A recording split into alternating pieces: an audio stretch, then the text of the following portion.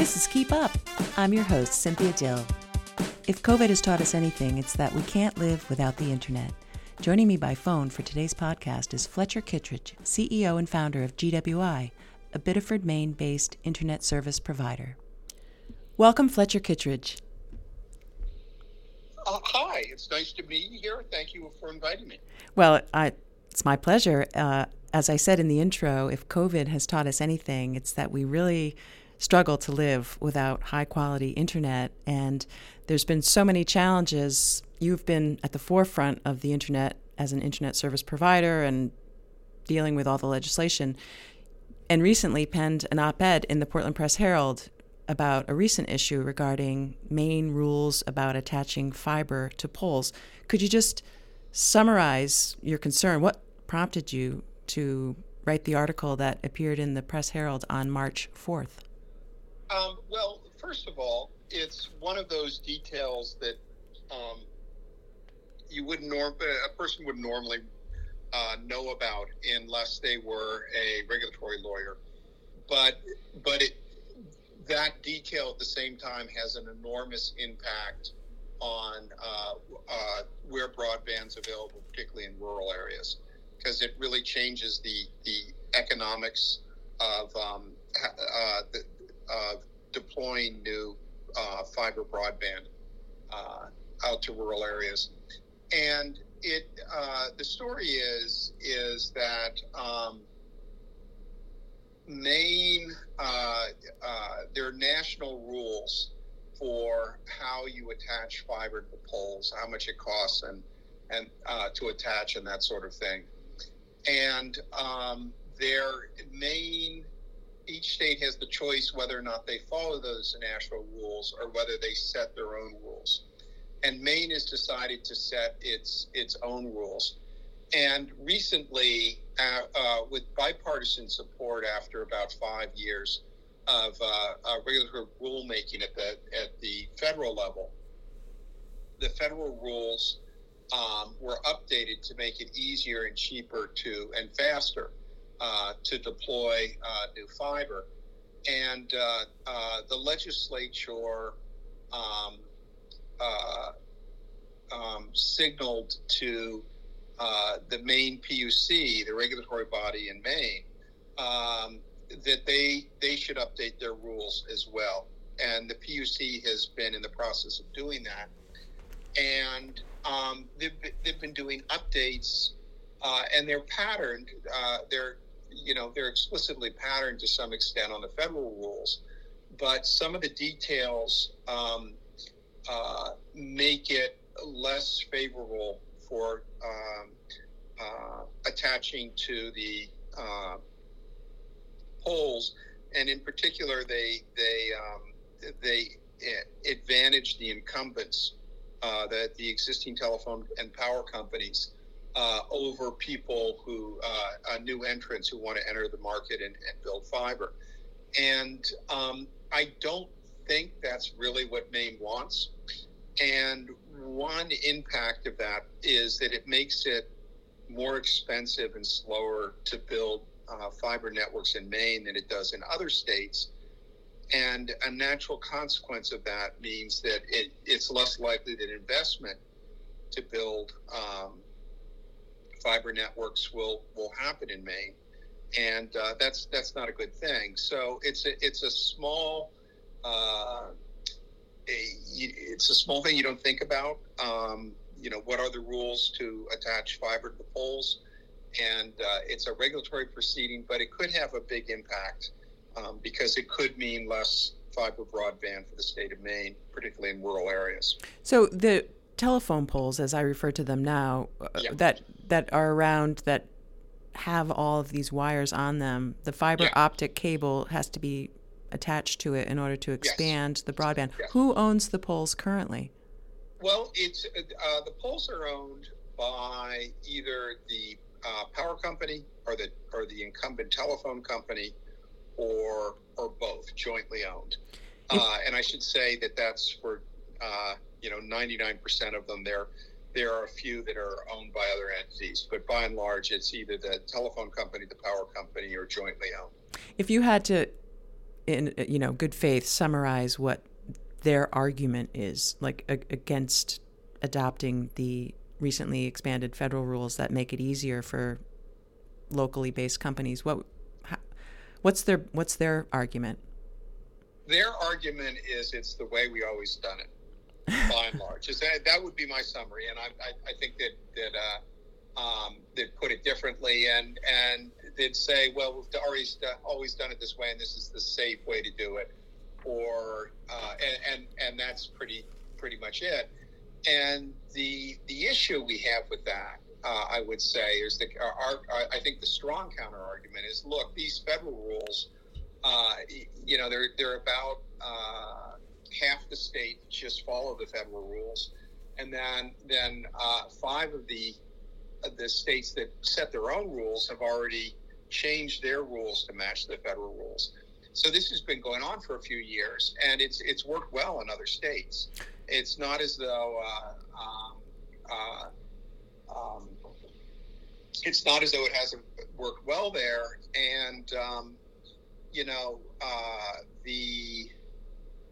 the dominant incumbent telephone company in Maine, which happens to do business in other states, they filed and said, you couldn't possibly do this. These rules are impractical.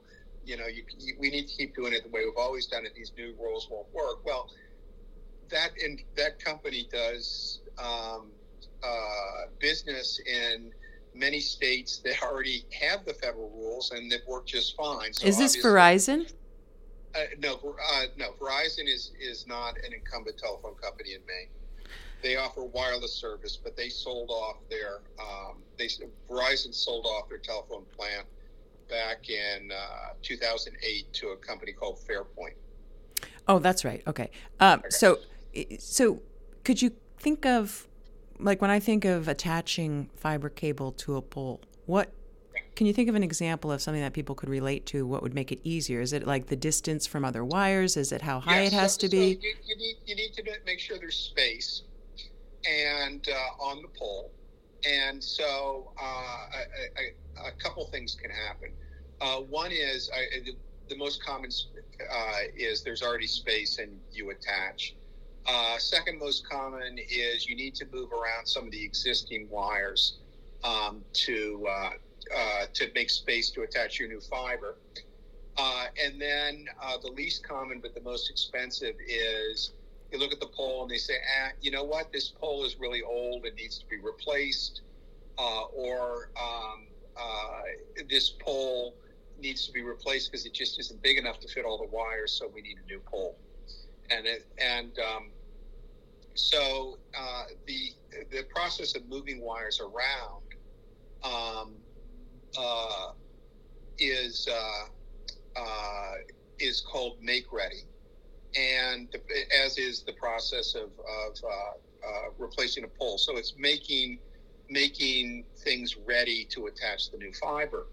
And what the federal rules do is, first of all, they set time limits on when if the telephone company is told to move their wires around or replace the pole, it gives limits on how long they can take to do that. And in the past, it's been kind of a little bit of when they can get around to it, or very long limits, like a half a year. So if you want to build a fiber network and they say, well, just getting the poles ready, we have a half a year to do it. Now, obviously, a project's going to end up taking a year and a half or 2 years if that's what that's what they say. So what the new rules, the federal rule, they're called one touch make ready. And what that means is, in the way under the old rules that have to work is if you had 3 people that needed to move their wires, the power company, the telephone company, and the cable company, each of them would have a long time to do it, and each of them would send out 3 separate crews to do it. And that really slowed things down. So if each one had 4 months to do it, and all 3 of them have to do it, and they wait in between. And remember, the cable company and the telephone company both don't want people to build new fiber networks in Maine. They don't want new, faster networks to compete with their old slower networks. So they had an incentive to and certainly created the sense that they were deliberately dragging their feet to slow things down and stop other people. What the new rules say is, look, the people who are going to attach to the polls, they can send out one crew, and the crew has to be an approved crew, one that's been approved by the power company, the telephone company, and the cable company. And one crew can go out and do it all in one day. And so that vastly speeds up the process. So, it's called One Touch Make Ready. It was fully regulated, the whole regulation process at the federal level. I think it was originally started under the administration before the last administration, and was finished during the last administration at the federal level. There's a real bipartisan support because it was hard for anyone to look at the current system and say with a straight face that having the incumbents really have the ability to block things was in the public interest. So, but it's getting those details right. Setting the same time limits as the federal,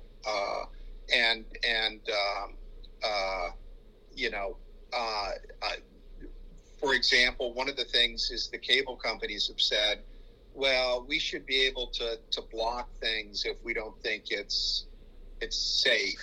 And just so you know, there's no way that there's anything unsafe about that. And the federal government said, no, the cable company really doesn't have an interest in this, and they shouldn't be able to block other people. And, if the cable companies, having lost that fight at the federal level, are now we're having the fight again at the state level. And one of the concerns we have is that, the federal government has, squadrons of lawyers that can look at these things and really analyze it and research it. And so they're actually kind of a good match for the big cable companies, telephone companies. But here in Maine, we don't have that type of resource. And one of the things we're worried about is that arguments that were rejected at the federal level will sneak back in at the state level. Now, do you think that the fight over privacy, Maine kind of went its own way when it came to online privacy and that's being litigated. Do you think that experience is going to help you convince legislators that being consistent with federal rules is easier in the long run, or is that a problem? I don't know. That's I see them as very separate, and I really don't think they're analogous. In one case, I think in one case you had at the national level the powerful parties having a regulation, and there was a decision to regulate them. I think in the privacy case, and what we're hoping for is regulation that is good as the national level. In the privacy case, it's hard for me not to feel like there's been a failure at the national level, right? And so there needs to be there was a need for stronger regulation at the state level. So it's almost the exact opposite.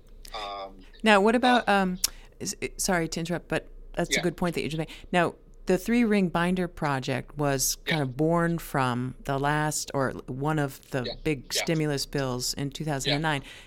Congress just passed and Joe Biden signed this $3.1 trillion. Is there money in that bill that you're aware of that might help the cause of expanding broadband to rural states? Absolutely, yeah. And does this rulemaking process have anything, I don't know, will that... Well, there's no direct correlation, but it should make the dollar go a lot farther in Maine. I mean, it should allow for the same amount of federal money. And I will say that, we don't know until it happens how it turns out, but on the face of it, I think the way that they're doing it this time is better. I think they learned something from the stimulus, and the way they're doing it this time potentially is better, or at least it gives Maine an ability, if we don't screw it up, to do a better job. Now, this rulemaking process and your position, that the PUC should adopt, or what are, if people are listening and they agree with you and they want to do something to support the cause of expanding broadband, what should people do? Just how do you support something that's in rulemaking? Yeah, hopefully it'll turn out well, and the PUC will adhere closely with the feds do. It's a quasi-judicial process, so there's really not a way. You can't go and lobby the court it's a judicial. Where it could come in is if we end up with something that's not good, then the legislature will have to potentially could get involved again and say, no, look, we really meant it when we said, you need to fix this, and you haven't fixed it all the way, and you need to fix it better. But I think you brought up a really important point I want to go back to. And when I said this time around, we think it'll do better, and it's really to Maine. The last time, it was 12 years ago, the stimulus package. And we didn't know then what we know now. There was an attempt. They set up everything at the federal level, and it was the first time the money was routed through the NTIA. The NTIA had never done anything like this before, and there were problems with that. And I think the three-ring binder could have never really fulfilled its problems because of some of the problems with that. This time around, they're giving most of the money, as my understanding is, in a block grant to the state. And it's going to be the state that allocates the money. And there's potentially a great deal of promise, because in Maine, we probably know better exactly what we need than the federal level. And oftentimes, federal level programs are structured in such a way, because Maine is such a small state, and we're certainly very rare, if not unique, in our needs. We end up with rules that are bad for us. I mean, one of the things is the USDA tends to have rules that favor large agricultural states in the Midwest and the mountain states, and doesn't match up with small farm states like Maine. And the reason I bring up USDA is most federal broadband money for rural areas goes to the USDA. Well, this time around, my understanding is going to be routed through the Connect Maine Authority, and they're going to get quite a bit of money. How much? I don't know. I mean, the law was literally, I think, passed, what was it, Tuesday? Yeah. And so I don't know the details. I think it's something between, this is a huge range, between 70 to 150 million. Wow. And this is a two or three person agency in Maine that is going to be responsible, and you think it's going to go better? This is how your listeners can help. There's the Republicans, Senator, the Republicans have put forward a bill, or that at least some of the Republicans support. And I'm not a legislative expert, so I might have this wrong. But Senator Rick Bennett, due to some extent, I think, by our lobbying, has, and I think he's got Democratic co-sponsors. It might be Seth Berry, but I'm not sure. Have put forward a bill to give more funding to the Connect Maine Authority, because there's going to be there's a bond issue. There may be another bond issue at the state level, and there's going to be all this federal money. And I think it's really important to Maine that Connect Maine be able to evaluate applicants for that money with a cold, clear, hard eye, and have the ability to audit projects afterwards, which has always been a problem in Maine. We haven't allocated money, so to make sure that when money is handed out in grants or loans, that it's actually used and you get the results that you intended. So I think that's really important. I think execution is all. The problem is not solved by allocating the money. The problem is solved by allocating the money and then having it used effectively. And if you don't have the sufficient oversight, you're going to end up with bad things. Yeah, I agree. Yeah. Well, Fletcher. So that's something I think I hope has got bipartisan support. You're going to have to spend some money to make sure this large amount of money is not wasted. Fletcher Kittredge, I hope we can continue this conversation another time. I really appreciate you joining the podcast. Okay. And if anyone wants to, I don't know, get a hold of you or reach GWI, what's the best way to do that? It must be a website or? It's gwi.net. Great. Okay. Thank you, Fletcher. Have a great weekend. All right, thank you. Bye. Bye-bye. Bye.